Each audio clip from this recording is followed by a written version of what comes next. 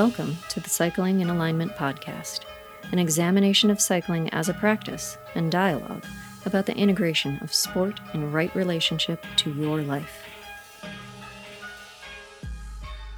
Greetings and salutations, listeners of Cycling in Alignment. We are back for another episode number 742. Well, not really, but I am known to speak in hyperbole from time to time. Tonight you get a walking podcast. I'm walking around my neighborhood. It's about 8 o'clock at night, so it's pretty quiet here. You might be able to hear the crickets, which are amazing. You also might hear an occasional car or maybe a dog. Hopefully no leaf blowers. Don't get me started on the freaking leaf blowers. Tonight, we're going to talk about the significance of core. You've probably heard lots of people talk about how important the core is, and maybe you have some ideas on what the core is made of, what muscles it is comprised of, and perhaps you've even done some core work. Most people have. Most people sort of do it when they think about it, but not really regularly, and probably not optimally, in my experience.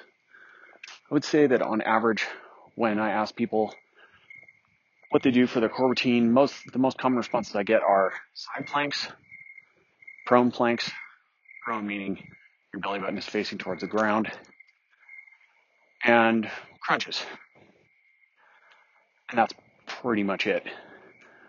Occasionally I have people who do some more complex stuff than that. There's nothing wrong with those exercises. As Paul Chuck, one of my mentors, is fond of saying, there's no such thing as a good exercise or a bad exercise. They're just poorly prescribed exercises or optimally prescribed exercises. And I definitely agree with that philosophy.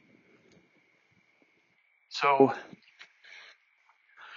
why do we care? Why is core so important? Why is it such a buzzword? Why is it a thing that people talk about? And what does it actually mean? We'll break that down. There are really 4 primary muscles or muscle groups that consist of the core. And for the purposes of this discussion, I'm going to refer to the core as the core, but really what I'm talking about is what you might say the deep core or the inner core. I mean, technically speaking, one definition of core, broadly speaking, is anything that's left when you cut off the arms and the legs. So that's a lot of muscles. Also notice that definition does not include cutting off the head. And that is because the cervical flexors and extensors, that is the muscles that move your chin down towards your chest or move your head up to look at the stars, are included in the muscles of the core. And I think a lot of people don't really think that way, but it is definitely the case. So when we're talking about these 4 major muscle groups of the inner core or the deep core, this is what stabilizes the spine under load. And this is really important for cycling. Because, of course, during cycling, we're making a lot of distal force. Meaning, we're pushing really hard with our feet on the pedals. And sometimes we're pulling really hard on the handlebars. Distal, meaning far away. Proximal, being the opposite of distal, meaning close towards the center.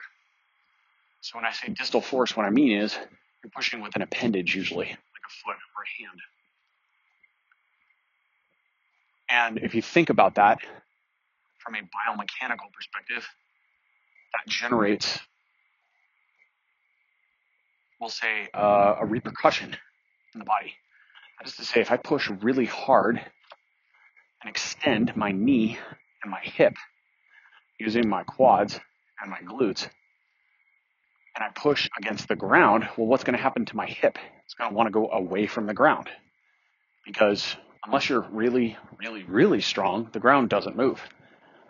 Now, maybe you move the earth a tiny, tiny, tiny fraction of a millimeter if you're really strong, but probably not. Probably what happened is you moved away from the ground. That would be an example of a closed chain exercise. Meaning, you're pushing against something that doesn't move. A bicycle, more classically, is considered an open chain exercise, where when you push on something, it moves away from you. For example, when you lift a kettlebell off the ground, That's an open chain exercise. When you push on a pedal and it moves away from your hip, that's an open chain exercise. But even in that scenario, you still have to stabilize the hip, and that's where the deep or inner core comes in. But again, let's back out. Before we get to the specifics, why do we care? Well, we care because you've probably noticed, broadly speaking, we can divide all cyclists, all riders, into two categories. Those who have what we call in kind of old school terms, souplesse, or fluid movement on the bike, or supple muscle. That is to say that when they make a lot of power, yeah, you can probably really hear the crickets. I can. They're here. They're part of our audience. They're talking with us. They have lots to say tonight. When a rider who's very experienced and has many kilometers in their legs pedals a bike, you may have noticed that even when they put on a lot of power, or put a lot of power into the pedals, I'll say, they just seem to have this grace, this fluidity. Their hips don't move a lot. Their shoulders and back don't move a lot. And their spine doesn't move a lot. And their legs are more sewing machine-like. The muscles just look, it's a bit obtuse to describe the movement. That's why you have to use these sort of subjective qualifiers like supple. But once you get the idea, it's pretty easy to see. And then there are athletes who just sort of smash the pedals. They look more like they're fighting the bike rather than gliding on the bike. They look as though it's a minor wrestling match. And some of that can be really obvious. It can be real, we'll say, asymmetrical hip motion, or even bilateral hip motion, meaning both hips are moving but quite a bit. It can be bouncing on the seat, right? It can be knees wobbling and not tracking smoothly in line. It can mean that the ankles are excessively moving through flexion and extension, which is another way to say that they have too much ankling. For those of you who listen to my podcast in the past, you know that I'm not a fan of ankling in general. I think ankling is one of the 99 Italian bike fit myths that needs to die, or coaching myths, I should say. I don't know if it's really Italian, but a lot of things at the origin of this sport are Belgian, Italian, French. Europe has graced us with this magical sport for the most part. And so when we see the difference between these two classes of riders, it's pretty obvious. If you're in a group ride, they're the riders who are sort of fighting the bike and wrestling with the bike a bit and just don't look at home on the bike. They don't look like their movement is coordinated. The muscles aren't really co-contracting in, we'll say, a smooth manner, right? A supple manner. And then there are athletes who just seem to glide on the bike. Their legs just apply power, and even when the power gets a lot higher, things don't change a lot. They don't have a lot of body English. Maybe they have a gentle rocking of the shoulders, a rhythmic rocking of the shoulders, perhaps even some rocking of the hips, but the bike goes fast.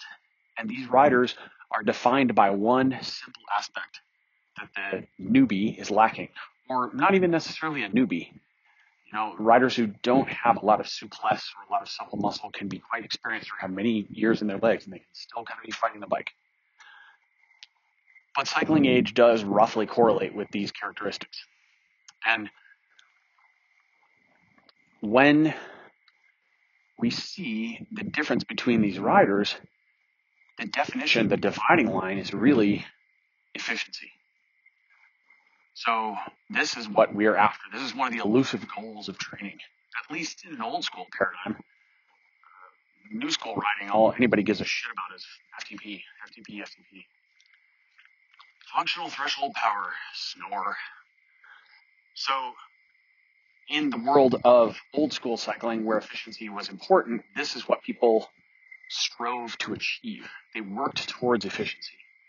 And this was a primary goal of training, especially in the early season. An old school methodology of coaching taught that there was an order of operations in how you trained for a season. And one of the earliest things that you built was an efficient, smooth pedal stroke using supple muscle. And the method to do this is really quite elegant and not at all complex. It simply means you rode a lot of kilometers on flat roads in a small gear, pedaling a high cadence. Not real rocket science, but it's very effective. And you rode lots. And this is the simplest training advice given to most beginning cyclists. Want to get better? Ride lots. Now, that's a very, very 50,000 foot view or sophomoric perspective on training, but there's quite a bit of truth to it as well. If you ride a lot in a little gear on flat roads, you're going to develop a smooth pedal stroke. And there's sort of a natural law to that type of training, which is that when you perform that type of training, it sort of works out a lot of niggles because your load isn't high and you're not putting the cart before the horse. You're respecting that order of operations. You're gaining that muscular efficiency, but you're also giving the body time without adding too much intensity too quickly to sort of sort out some of its own problems. That is to say, biomechanical challenges. Things like pronation, things like poor hip flexibility, things like poor hip hinging ability. Some of that can be alleviated by just lots and lots of miles, not all of it though. Sometimes you can end up with horrible habits. And then you go pretty fast on the bike and you think you're a stud or a super fast chick, but really what you did is give yourself cycling posture. Sad trombone. So what is at the essence, the core of this efficiency that these experienced riders have? Is it just kilometers? Well, sometimes kilometers definitely contribute to it, but there's something more. And the difference is the co-contracture, or the utilization of the fine motor units. That is the core. Or really, to break this down, we'll say it this way. Every muscle in the body has both slow twitch and fast twitch fibers. Every muscle in the body has tonic and phasic fibers. So phasic fibers are fast twitch. They're dominated by anaerobic or type 2 characteristics. Tonic fibers are slow twitch or type 1. And you probably know the characteristics of each of these fibers are different. Anaerobic type 2 fibers, fast twitch fibers burn sugar, they burn glycogen. They're the big pop. They're the super fast interval. They are the muscles you use during your maximal efforts. A 5-minute maximal effort, for example, or even a 30-minute maximal effort, or a surge out of a corner, or an attack over a small roller in a road race, or a bridge from the peloton to the breakaway. These are all examples of the types of efforts you would use or perform that would use a lot of fast twitch fibers and a lot of glycogen. And they are phasic muscles, and they're like blunt force instruments. But an efficient athlete can bounce back and forth, and at lower intensity, they can recruit the finer motor units of the type 1 fibers. And they can use the deep core to stabilize the system and help improve the efficiency of the overall system, which reduces reliance on the phasic muscles, the big boys or girls. And that's the goal, is to become efficient as a cyclist. So core plays a role in that. There are other things that play a role in that too. Fiber type as a general observation of the phenotype of an athlete, how the athlete expresses themselves, muscle tone, even muscle tension, meaning if you're a really high-strung person and you're nervous all the time and you're walking around in 2021 terrified that you're going to get COVID or going to get hit by a car at any given moment, that's a lot of nervous system tension. And nervous system tension upregulates tonicity of muscles. And it helps you recruit your phasic muscles at the expense of your tonic muscles. So it upregulates recruitment of type 2 fibers and downregulates recruitment of type 1 fibers.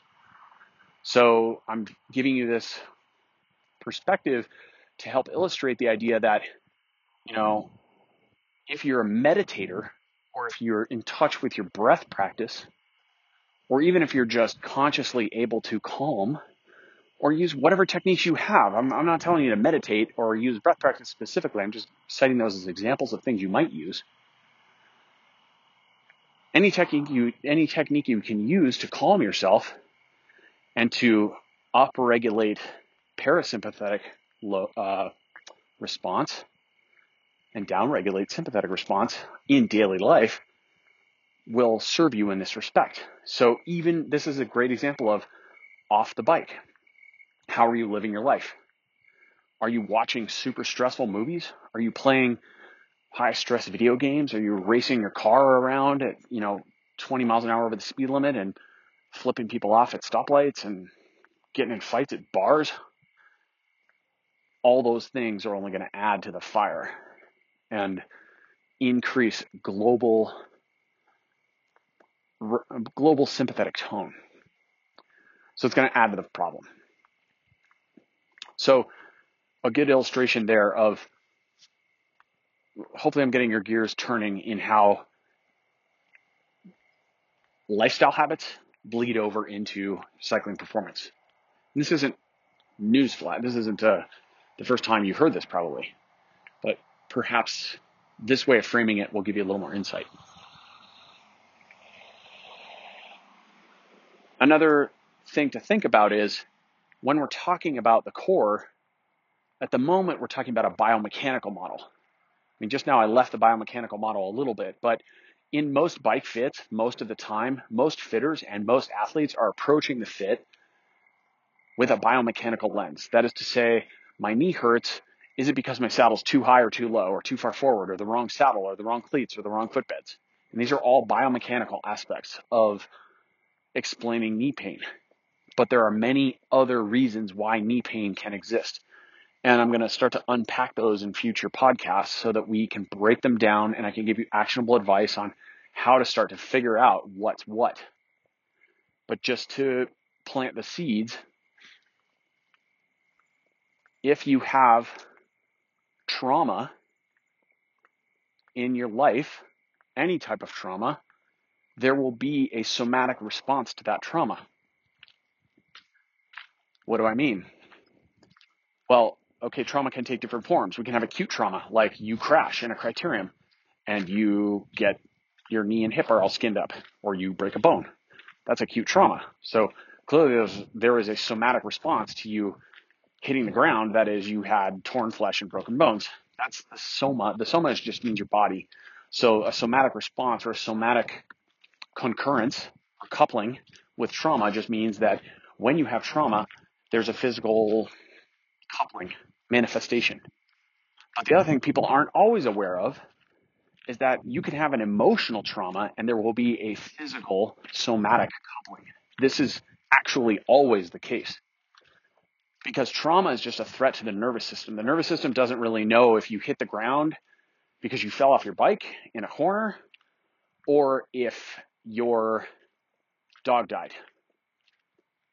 Either one of those events from a nervous system perspective are perceived as a threat to your life. When someone or an animal or a person you know dies, that's a direct threat to your own, ability to express love, to be loved. And that's threatening when those are taken away. And it's also a reminder of our own mortality. And that is a threat to the nervous system. The nervous system sees that as impending death. So there will be a somatic response to that. And sometimes those somatic responses can be ongoing in your body, especially if they happened in childhood. So that's an area of bike fit, or rather human, we'll say, trauma examination and treatment that goes beyond the biomechanical model. So I'll unpack that further in different episodes, but onward to the core. So we have the four major muscle groups, really the pelvic floor is the group and the other ones are just individual muscles. So we can think of our inner core as kind of like a box. And this box is essential to your performance on the bike. Ultimately, if these muscles are not innervated properly, meaning they don't turn on and turn off, and they don't have the proper tone, and function, then you're going to be running into some problems. And these problems can manifest in all kinds of ways. Back pain, knee pain, ankle pain, foot pain, Achilles pain, shoulder pain. I know that may seem far-fetched, but it is absolutely true. And as you know, my last pod was a drive out to San Diego for a Czech IMS 3 course that's Integrated Movement Specialist Level 3. And in taking this course this week, I learned about a million things, to speak in hyperbole again, or maybe not. I was pretty much drinking from the fire hose, 8 to 6 every day, and then homework on top of that. It was a very intense course. I loved every minute of it.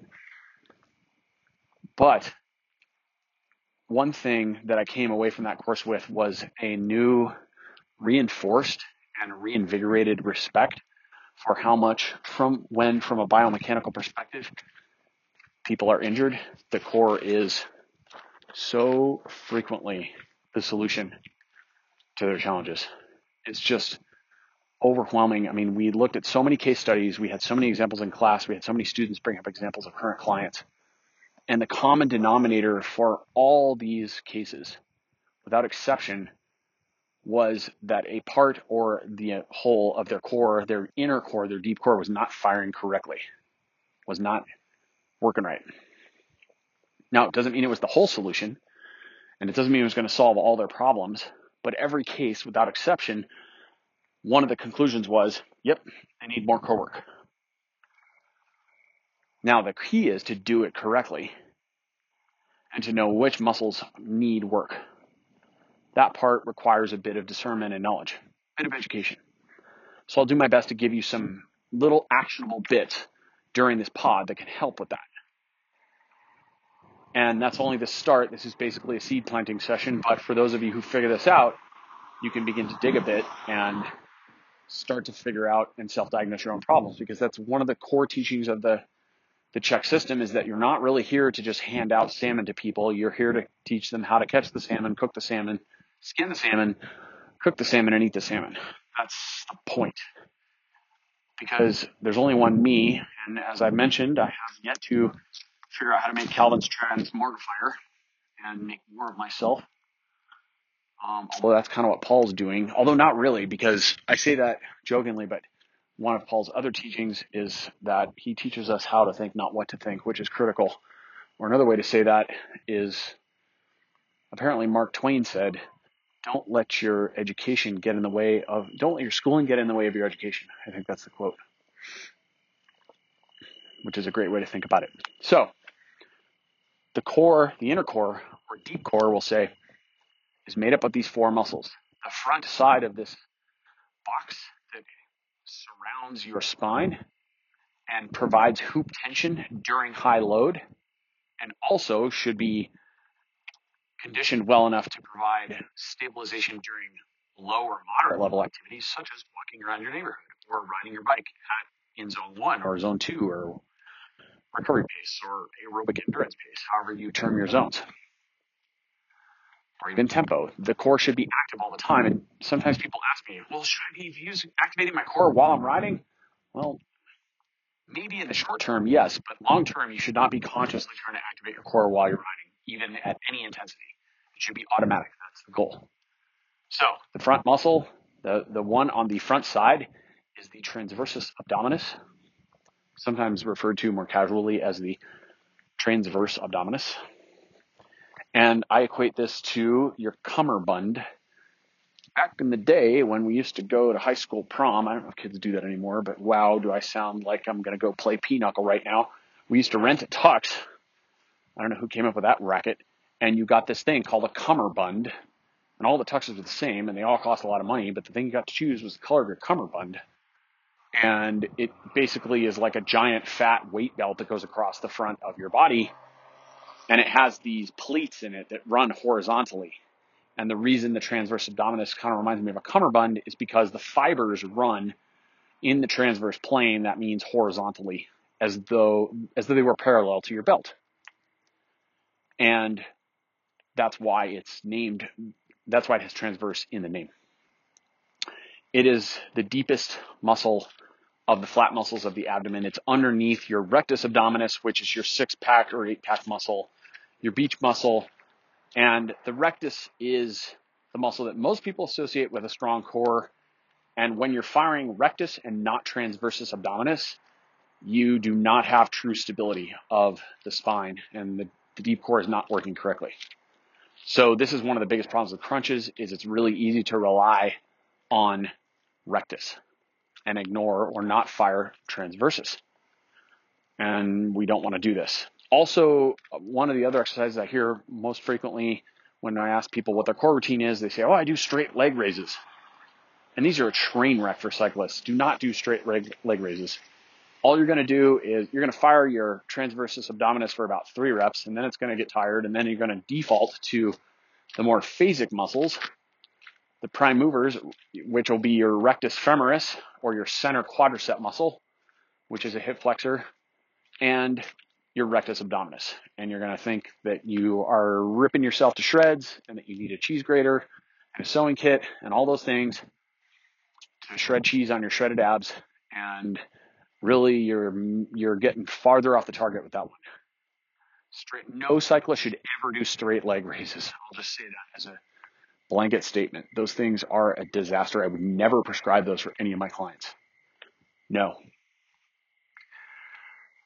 So, what's an example of a way to fire the transverse abdominis?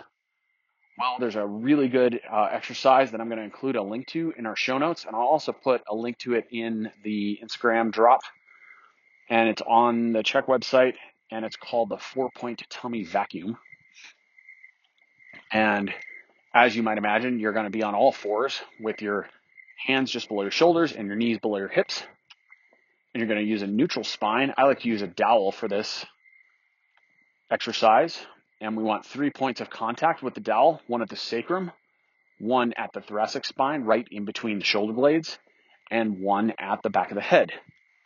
And if your lower back is touching the spine, that's your lumbar spine, which is directly above your belly button or behind your belly button. If that part of your back is touching the dowel, then you need to drop your spine down a little bit, just enough so that you could fit the knuckles of your hand through that gap between the dowel and your spine. And then you've got the correct lumbar curve. If your lumbar curve is too much, then you can fit your whole hand through there or more. We don't really want that. We want to optimize your spinal curve and maintain that spinal curve. How do you know with this dowel on your back? Well, use a mirror. I'm a huge fan of narcissism when it comes to learning exercises because most of us are visual learners to a high degree. So just do it next to a mirror and look over to your side and see where the dowel is and see what your lumbar curve looks like. So this exercise does 3 things. It's super powerful because it restores your natural curve, the natural curves of your spine using the dowel as your spotter. It also works on proper breath mechanics and pattern, and it also trains your transverse abdominis. So it's a really useful exercise. And I'll let you read the text on Paul's site about how to do this exercise, but just very briefly, you're going to inhale, and when you inhale, your diaphragm, which is the next muscle on our list, will contract and push down. The diaphragm is shaped like an umbrella, and it pushes your viscera down. Your viscera is just your guts.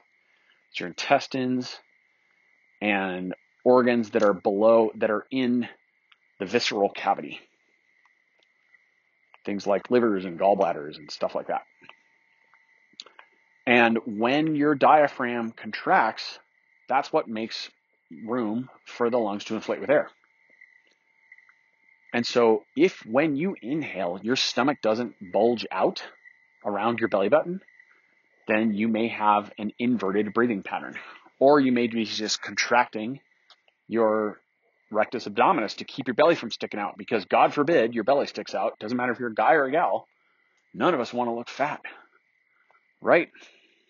It's so unsightly. I mean, I don't know about you, but I've been completely brainwashed by all those men's fitness magazines that I see every time I'm in the checkout at the grocery store because if I don't have abs like that guy, I'm a complete failure. Think about that for a minute. So, when you exhale, the best way to do it in the 4-point tummy vacuum is to push the air out with pursed lips and make a sound like this.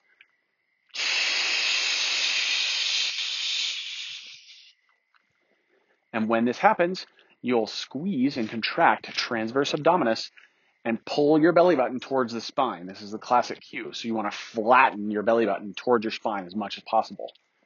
More. And on each exhale, you want to completely empty your stomach. And if you're doing it right, you should be able to poke yourself about 5 centimeters to either side of the belly button and feel that wall of muscle is very taut and very contracted. And especially at the bottom of the exhale, when your lungs are completely empty and you've smashed that belly button as close to the spine as possible, that muscle should be on. And if it's not, then your TVA is not working right. So play with it, practice it. Try 10 or 15 reps. When you exhale, try and hold it at maximal contraction for 3, 5, maybe 8 or 10 seconds if you're good. And then inhale and reset the breath and watch that belly hang down. What's nice about this 4-point tummy vacuum is that when you're in that horizontal position, you can feel on your inhale, you can feel your viscera kind of drop down and you can see the belly expand. It should look like you swallowed a watermelon if you're doing it right. And for those of you who have been paying attention, occasionally you might see photos of World Tour riders riding in mountains on long passes, and you may notice that they look a little chubby. It's like, what's going on there? Why do they have that big giant belly? That is a diaphragmatic breath, and that means they are inhaling and the diaphragm is contracting. I'm just going to go straight into the diaphragm now, and it pushes the viscera out. The diaphragm is like an umbrella. It's the separator of the thoracic and visceral cavities. It kind of divides those two cavities. And when that umbrella contracts, it pushes down on the viscera and pushes them out. Remember, your lungs aren't muscles. They're just sort of like sacs. They're passive. So in order to inflate them, the muscles around them have to make room for them to inflate. And there are other muscles that do this as well, but the diaphragm is the primary muscle of respiration. And so if you have an inverted breathing pattern, or if you are not innervating the diaphragm correctly, or if when you inhale, you are also fighting against your own rectus abdominis, you have two things happening. One, you have a breathing dysfunction, and two, you have a core dysfunction. And your hips and lower back will never be as stable as they can be as long as you continue to breathe that way. So get on it. The best way to train the diaphragm is to start some breathing exercises and get in touch with it and correct your breathing pattern.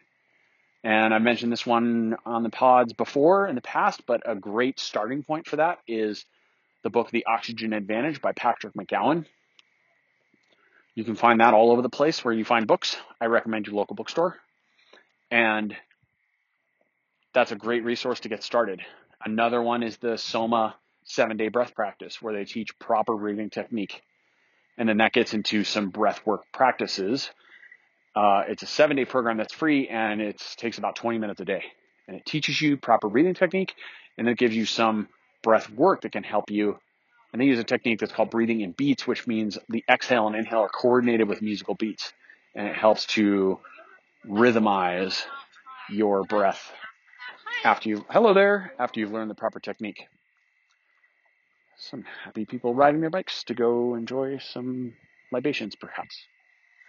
So that's number 2, diaphragm. Number 3, multifidus.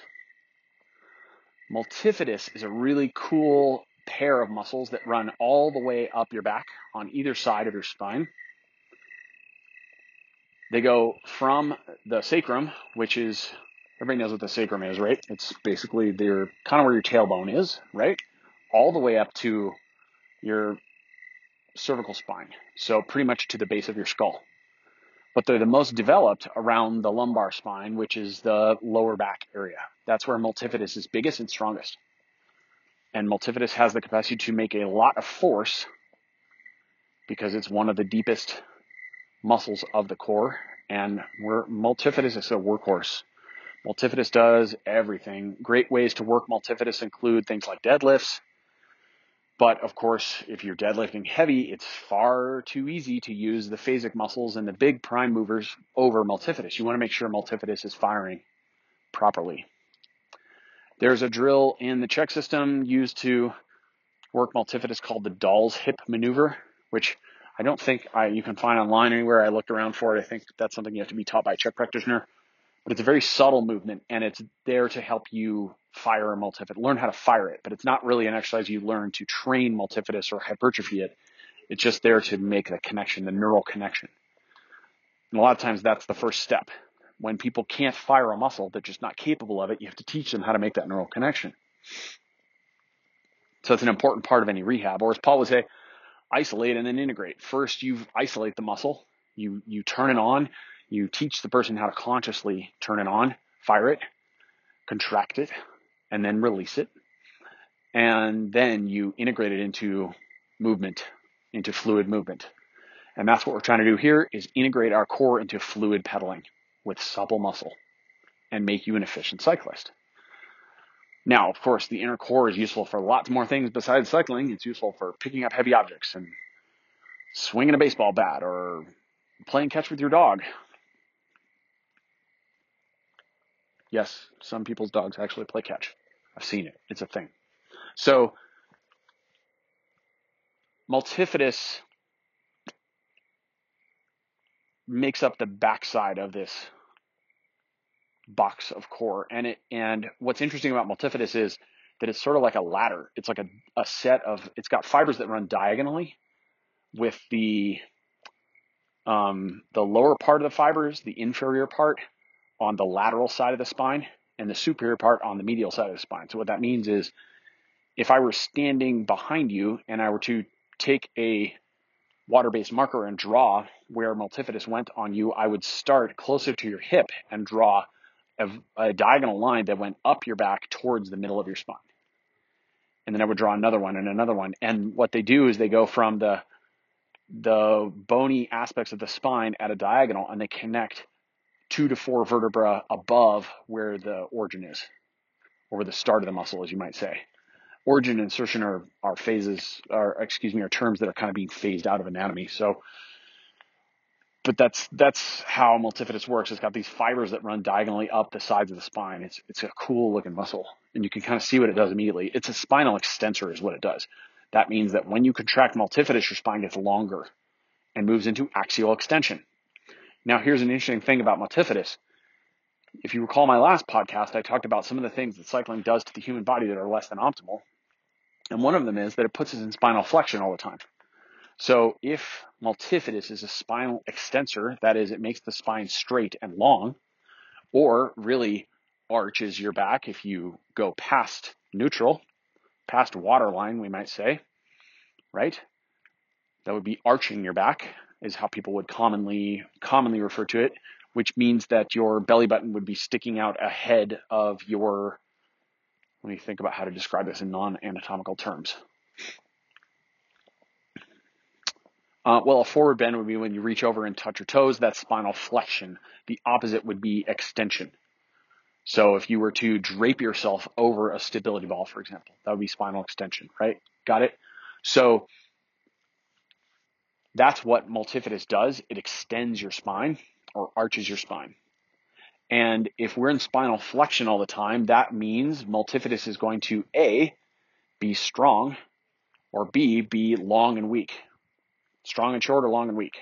Well, probably long and weak for most people, especially if they're flexing the spine around L3, which is the vertebra that's directly behind your belly button, right? Or L2, L1, somewhere in there, which are the 2 vertebrae above that. That's very common for cyclists to have a lot of flexion in that area of the back. And that's also where the most back pain happens, is in that whole lumbar area, or in pain and discomfort between the SI joint or the sacroiliac joint. And so multifidus plays a role in that, because when it's strong and when your spine is extended, then all the vertebrae are in a line, and also you reduce the possibility of a disc bulge or all kinds of other challenges that can happen with the spine, which is a lot of what we learned about in our IMS3 class. The last muscle, okay, so we've got our top side of our deep core, which is the diaphragm. That's our umbrella. And then we have our 2 kind of, you almost think of them as, I suppose, telephone poles that run up the back, either side of your spine. And then in the front side, we've got our cummerbund, this is a weird looking diagram because we've got all kinds of weird stuff, but we're just using these as descriptors so that you have a mental idea of what these look like. And I recommend that if you want to know more about this and you want to fire these muscles and learn how to integrate them properly and work them, I recommend you go online and consult the almighty search engines and see pictures and look at them. There's lots of animations. There's a lot of good free content on there about how to work some of these muscles and what they do. And that's a great way for you to visualize what's happening.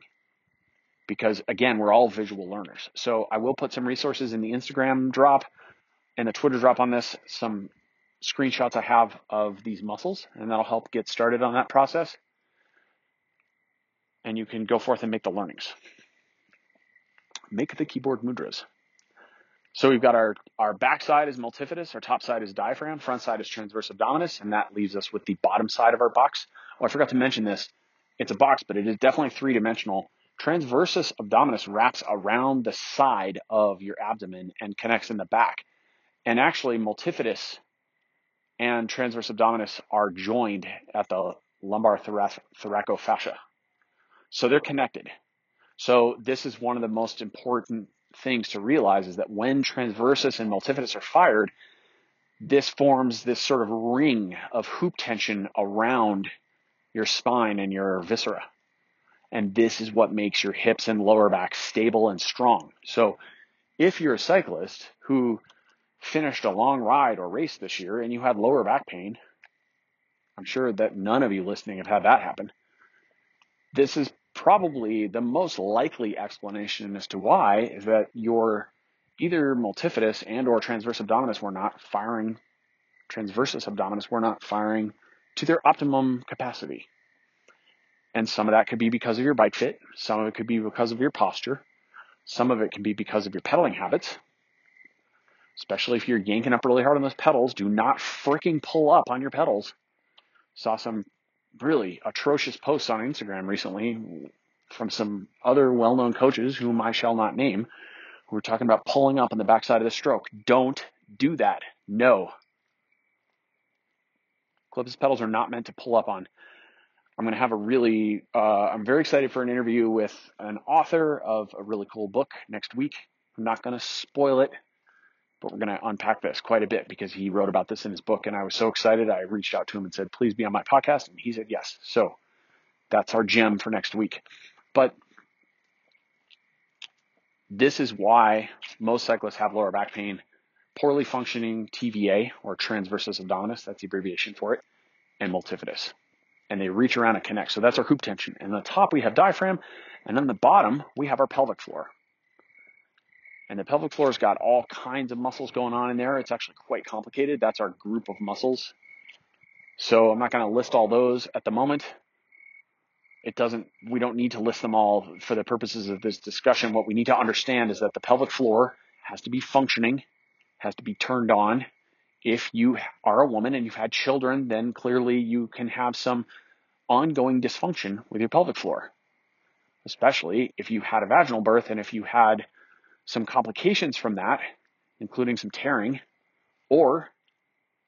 and also worth mentioning, if you had a C-section, then guess where the doctor incises you to take out the child is through your transverse abdominis. So either way, you can have very serious core dysfunctions if you're a woman who's had a child.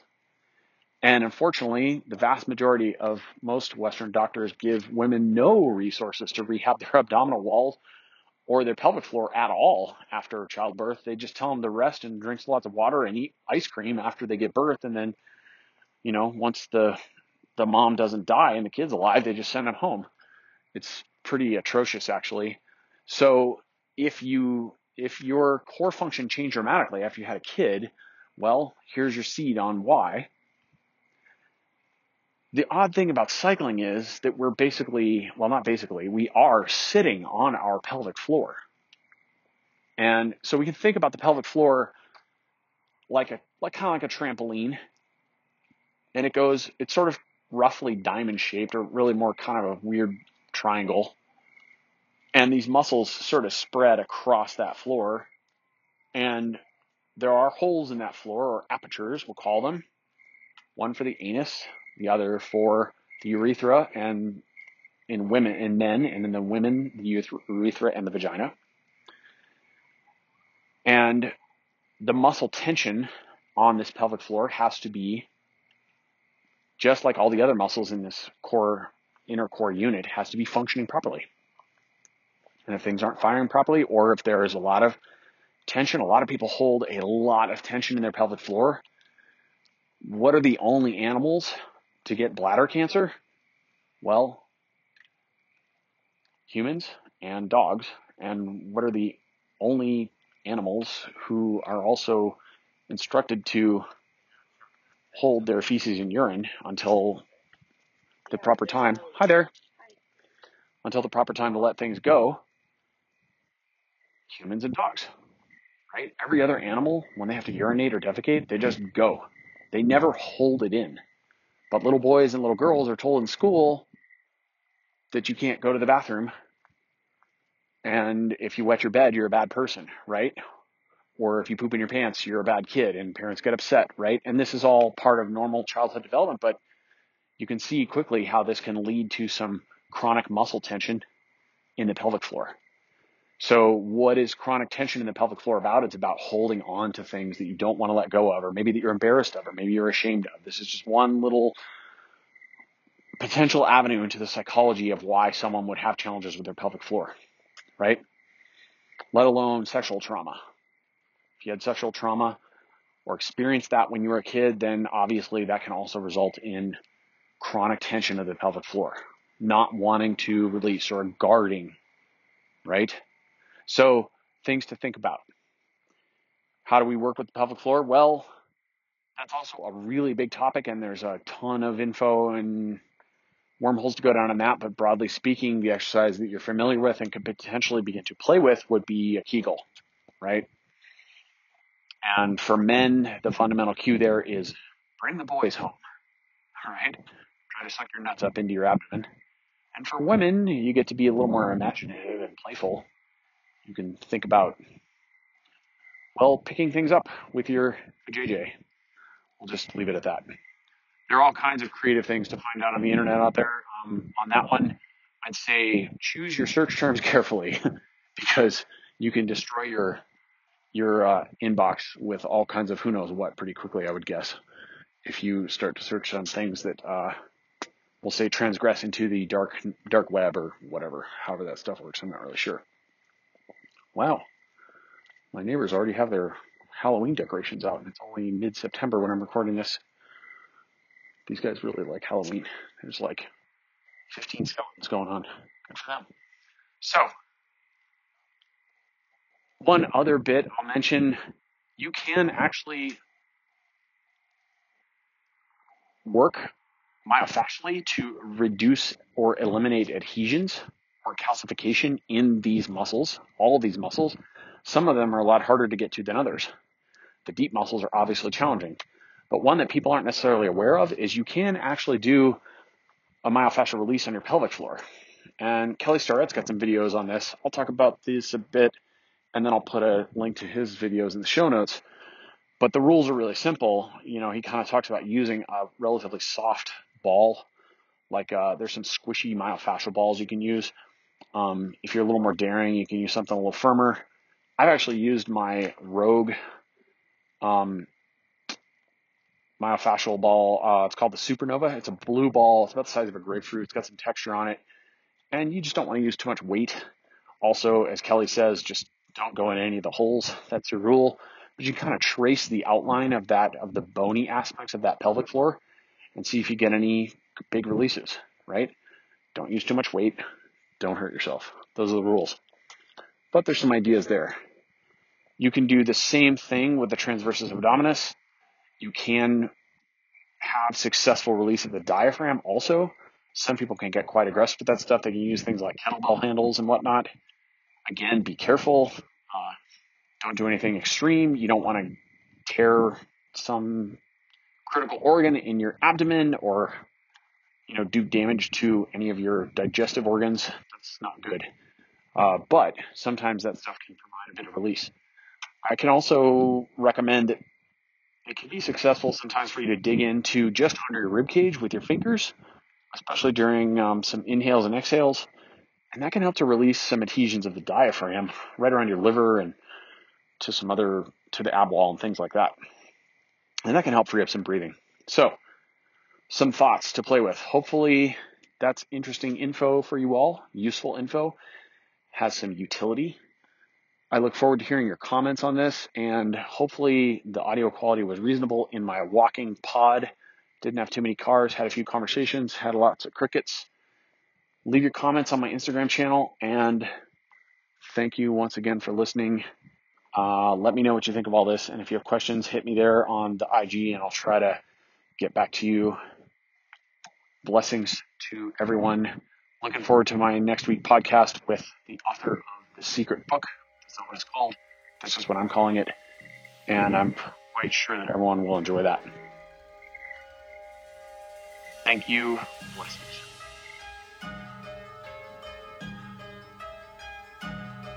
Attention, space monkeys. Public service announcement. Really, technically, it's a disclaimer. You already know this, but I'm going to remind you that I'm not a lawyer and I'm not a doctor, so don't take anything on this podcast to constitute lawyerly or doctorly advice. I don't play either of those characters on the internet, which again is self-evident. Gratitude.